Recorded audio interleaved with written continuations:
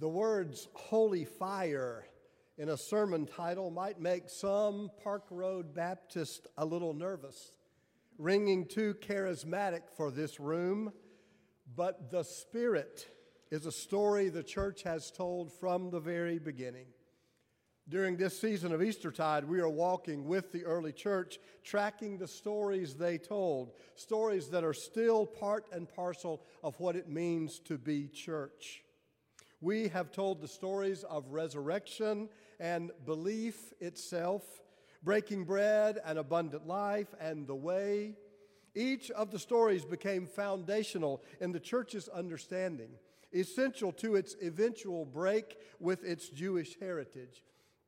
And central to all these stories is the person of Jesus, the resurrection of Jesus, belief in Jesus, breaking bread to know Jesus, abundant life through Jesus, the way of Jesus.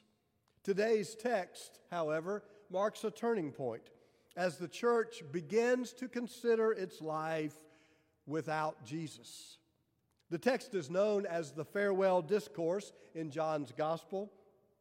In context, we'll have to go back in time before Easter. Jesus is speaking to his disciples in advance of his crucifixion, presumably the night before. That would be Maundy Thursday, though John's gospel is not explicit about what night. It takes 3 full chapters for John to cover the complete message of Jesus to his disciples. You ought to read that sometimes in its entirety. We dealt with a small part of it last week. Listen to another snippet of it today. If you love me, you will keep my commandments. And I will ask the Father, who will give you another advocate to be with you forever. This is the Spirit of truth, whom the world cannot receive because it neither sees nor knows the truth. You know the truth because the Spirit abides in you and will be in you. I will not leave you orphaned. I am coming to you. In a little while the world will see me no longer, but you will see me. Because I live, you also will live. Now this is a powerful scene. Jesus sitting with his disciples the night before his crucifixion. They share the Last Supper, and he begins telling them he's going to leave them. There was a foreboding sense in the air, though his friends still were clueless as to what all of this meant. You remember Thomas from last week who said, "Lord, we don't even know where you're going. How could we know the way?" They had no clue. After Jesus had died, they began to look back and they remembered these words, "If you love me, keep my commandments. I will ask God to send another advocate, a comforter. I will not leave you orphaned." Now, I want to take seriously this story as most Christians hear it, the way I just shared it with you. Literally, Jesus preparing the disciples for his imminent death, sitting with them that night. Jesus begins speaking of the coming of the Holy Spirit. God will give you an advocate. I will not leave you orphaned. Now, this is a powerful way to read John's gospel. But you won't be surprised that I'd like to invite you to consider a different way. I've invited you to this interpretation of John's gospel before. I believe it's an interpretation that is not only more plausible, but quite possibly more powerful as we read it. In this interpretation, we take seriously the facts on the ground, considering all the events as they happened in real time. Prior to his death, the disciples had no idea. They could not have anticipated his death, and they surely could not have framed crucifixion in any positive light. For the Torah said, "Cursed is anyone who hangs on a tree." And even if they had overcome that insurmountable biblical obstacle, no first century Jew considered resurrection a possibility for an individual. We studied this for 2 weeks, the last 2 weeks with my resurrection group on Sunday afternoon. The resurrection of the dead was to be the great gathering of souls, the return to physical life of all the righteous at the time of the restoration, the consummation of Israel. So reading John's story at face value, the disciples are all sitting there being prepared for his crucifixion and anticipating the coming of the Holy Spirit, which would sustain them after salvation came through his death on the cross. Well, that just seems to me a very Christianized, retrospective reading. And that may be easy for us after 2,000 years of theology overlaying the whole story. But more plausible in my mind is the gathering of ideas that we now accept as historical, a gathering of stories that took place over many years as Jesus' movement, the Way as they were called, as the Way began to gain momentum. Since no one knew to look for crucifixion or resurrection, appearances or ascension, they went away after his death, stunned and afraid, confused and mostly silent. But in the weeks and months and years that followed, the very real presence of Jesus would not die, did not leave them orphaned. Like a haunting, he was there at every turn, and they began to hear Scripture and remember his life differently. In time, they shared their ideas, and those who were literate began to write them down. Some years later, a Pharisee named Saul had a dramatic conversion, and he became Paul, the first full-fledged proponent of what would become a new religion. 15 years after Paul's writings had begun to circulate in the ancient world, someone named Mark wrote down the story as he heard it. It was laced with Paul's theology and took a literary form we now call a gospel. 15 years after that, Matthew and Luke, using many of Mark's literal words, wrote their gospels. And then maybe as long as 20 years after that, a man named John appears on the scene to tell his story. Now, maybe John sat down, as some want you to believe, inspired by God with the exact message, all the literal words of Jesus, so he could put them in red and we could know exactly what Jesus said. It could have happened that way. Or maybe John, all those years later, after the Christian movement had begun to gain steam, maybe John sat down to write a story that was not just hearsay. Eyewitness reports from the original disciples conveyed through Paul's theology, filtered through Mark's story, further contextualized by Matthew and Luke. Now, there was certainly some of that, but maybe mostly what we have in John's gospel is the testimony of a Christian community daring to live the ethic of Jesus in real time, in a world that was still dominated by Roman occupation and oppression. The first Christian persecutions occurred under Emperor Nero, who ruled from 54 to 68. So this would have been before John's time. The Christians would have begun enduring persecutions by the Romans. Being Christian in that world would have alienated you from your family and your Jewish heritage. It might get you persecuted by the culture, if not killed by the Romans. Tradition says that at least 8 of the original disciples were martyred. So maybe today's text represents John's words a gospel writer placed in the mouth of Jesus. That does not make them untrue or any less divinely inspired. On the contrary, they stand as a bold proclamation of a community of faith who did know the love of Jesus, because in keeping his commandments, loving as he loved, they had paid the price. They were paying the price. If you love me, keep my commandments. They had. And maybe that word about an advocate, a comforter, a counselor to come alongside was not pious dogma, but real experience. In living his love, he had not abandoned them, Because I live, you will live. They felt his presence, a presence, the Spirit of God with them. I will ask the Father, and he will give you another advocate to be with you forever. I will not leave you orphaned. And they were not.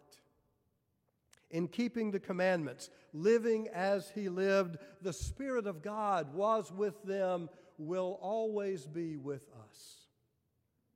Now, these are not words of a community who cloistered itself in hidden sanctuaries to revel in ecstatic, charismatic experiences, to claim some possession of spiritual pride because they could speak in tongues or prophesy or heal. As Garth House has said it, the church was born in wind and fire, not to sweep us heavenward like a presumptuous tower, but to guide us down the dusty roads of this world so that we may lift up the downcast, heal the broken, reconcile what is lost, and bring peace amidst unrest. I have no interest in holy fire, as some people understand those words. I do want to be part of a community of faith like John's community of faith that is just Pentecostal enough to stir up a sandstorm of compassion and truth and justice, which will stir up some trouble everywhere we go. Walking the dusty roads of this world with Jesus, lifting up the downcast, healing the broken, reconciling what is lost, bringing peace.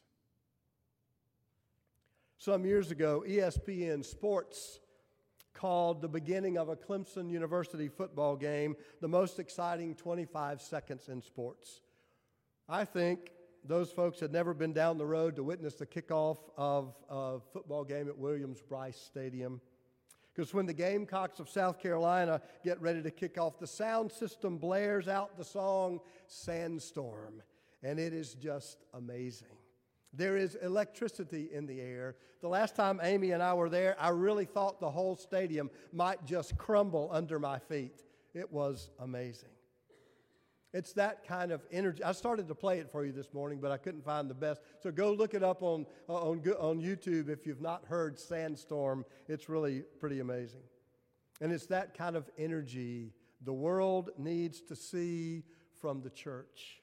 We need to be a people inspired enough with the holy fire of the example of Jesus to walk along the dusty roads of this world, creating a sandstorm of compassion and truth and justice everywhere you go. So let me ask you today, before you go, as you go, what kind of dust are you going to kick up along the way? May it be so. Amen.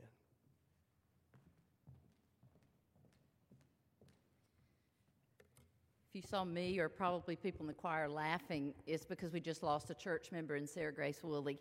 She was in Helt Hall, and when she's a big Tiger fan, and when Russ said that about the Gamecocks being more exciting, she walked in and went. For those of you that have been here most of the time, you know what I'm about to do, and I'm sorry you have to hear me explain it again, but it doesn't make sense if I don't tell you what I'm about to do, and there are some people that haven't been here and are visiting with us. So since Maundy Thursday, I have been doing a fictional narrative that I have made up in my mind based on the biblical story, and I've been seeing this whole scenario through the eyes of Martha. The first time I brought Martha to this kind of experience was on Maundy Thursday. And so what we read today from John's Gospel was part of what she would have heard and what the disciples heard at that Last Supper with Jesus. So I have taken Martha and tried to see what Jesus said and how it felt through her eyes. And I've done this all the way through, and we'll go all the way to Pentecost, and then I'll put her away, I promise, at least for a while. So this is my interpretation, maybe, of what it might have felt like to be a woman among Jesus' followers. You know that feeling, don't you? Thinking, man, I wish I had known then what I know now. I would have handled myself so differently. Two things for absolute sure that I would have done differently. One, I would have listened more carefully. And two, I would have asked more questions. Heck, I'd have asked any question. More often than not, I kept my mouth shut, just grateful to be there at all. I wasn't going to mess that up by speaking out too much, and certainly not in the form of a question. I knew my place. Some of the guys, you know, his closest guys, they asked questions, but only a few. And I don't mean to be too harsh, but the questions they asked were not ever really good questions, in my humble opinion. They asked questions that were either A, clueless, or B, self-centered. Now back to the listening thing. I think I listened better than most people were listening, because you tend to listen better when you're focused on keeping your mouth shut. But I still wish I had listened more intensely and more deeply. And I wish I had not been afraid to ask my questions. I guess there's a lesson in that for all of us then. We should listen more and ask better questions.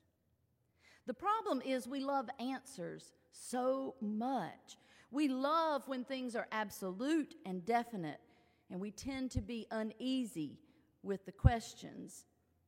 Jesus could have handled anything we threw at him, so I don't know why there was so much hesitancy with our questioning nature. That's on us. Now, let me take you back to that first night I ever started telling you about my experiences with Jesus. It's what we know now was the Last Supper any of us would ever have with him, which goes back to my main point that we should listen very, very carefully all the time, for you never know what is your last anything. Morbid, I know, but true. It was that night of that Last Supper that he started talking about leaving us and what it would be like without him, and he tried to tell us that something or someone would be in his place. He used the word advocate, a real almost SAT word. But in my mind, that word seemed a bit distant and sterile. The questions I wanted to ask but didn't were, what will this advocate look like? Will we know the advocate when the advocate shows up? I think he used the word spirit too. Yes, if memory serves, he said the Spirit of truth.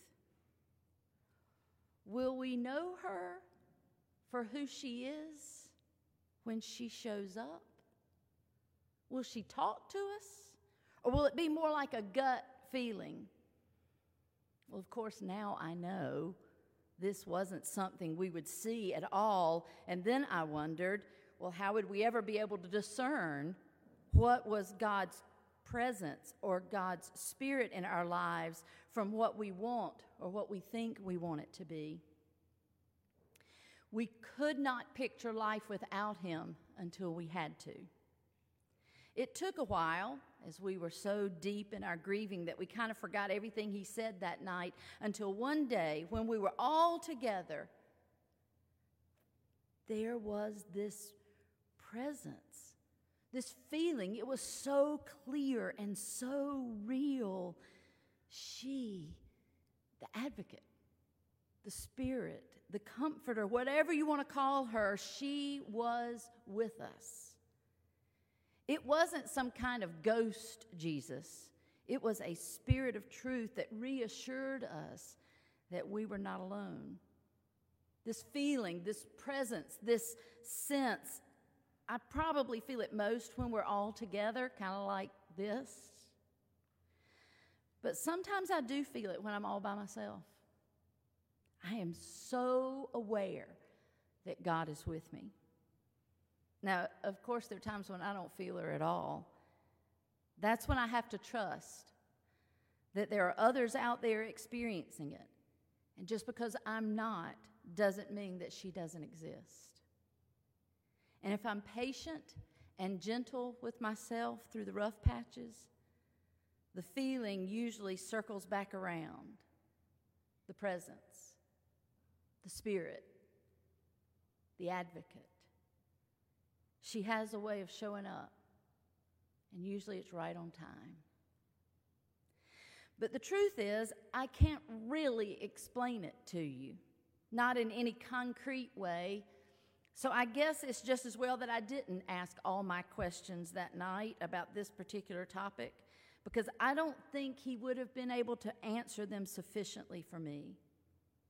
The presence of God is something that one experiences, and most often, I find it indescribable. How do you explain something to someone when it's pure mystery and yet so real? You know what I mean?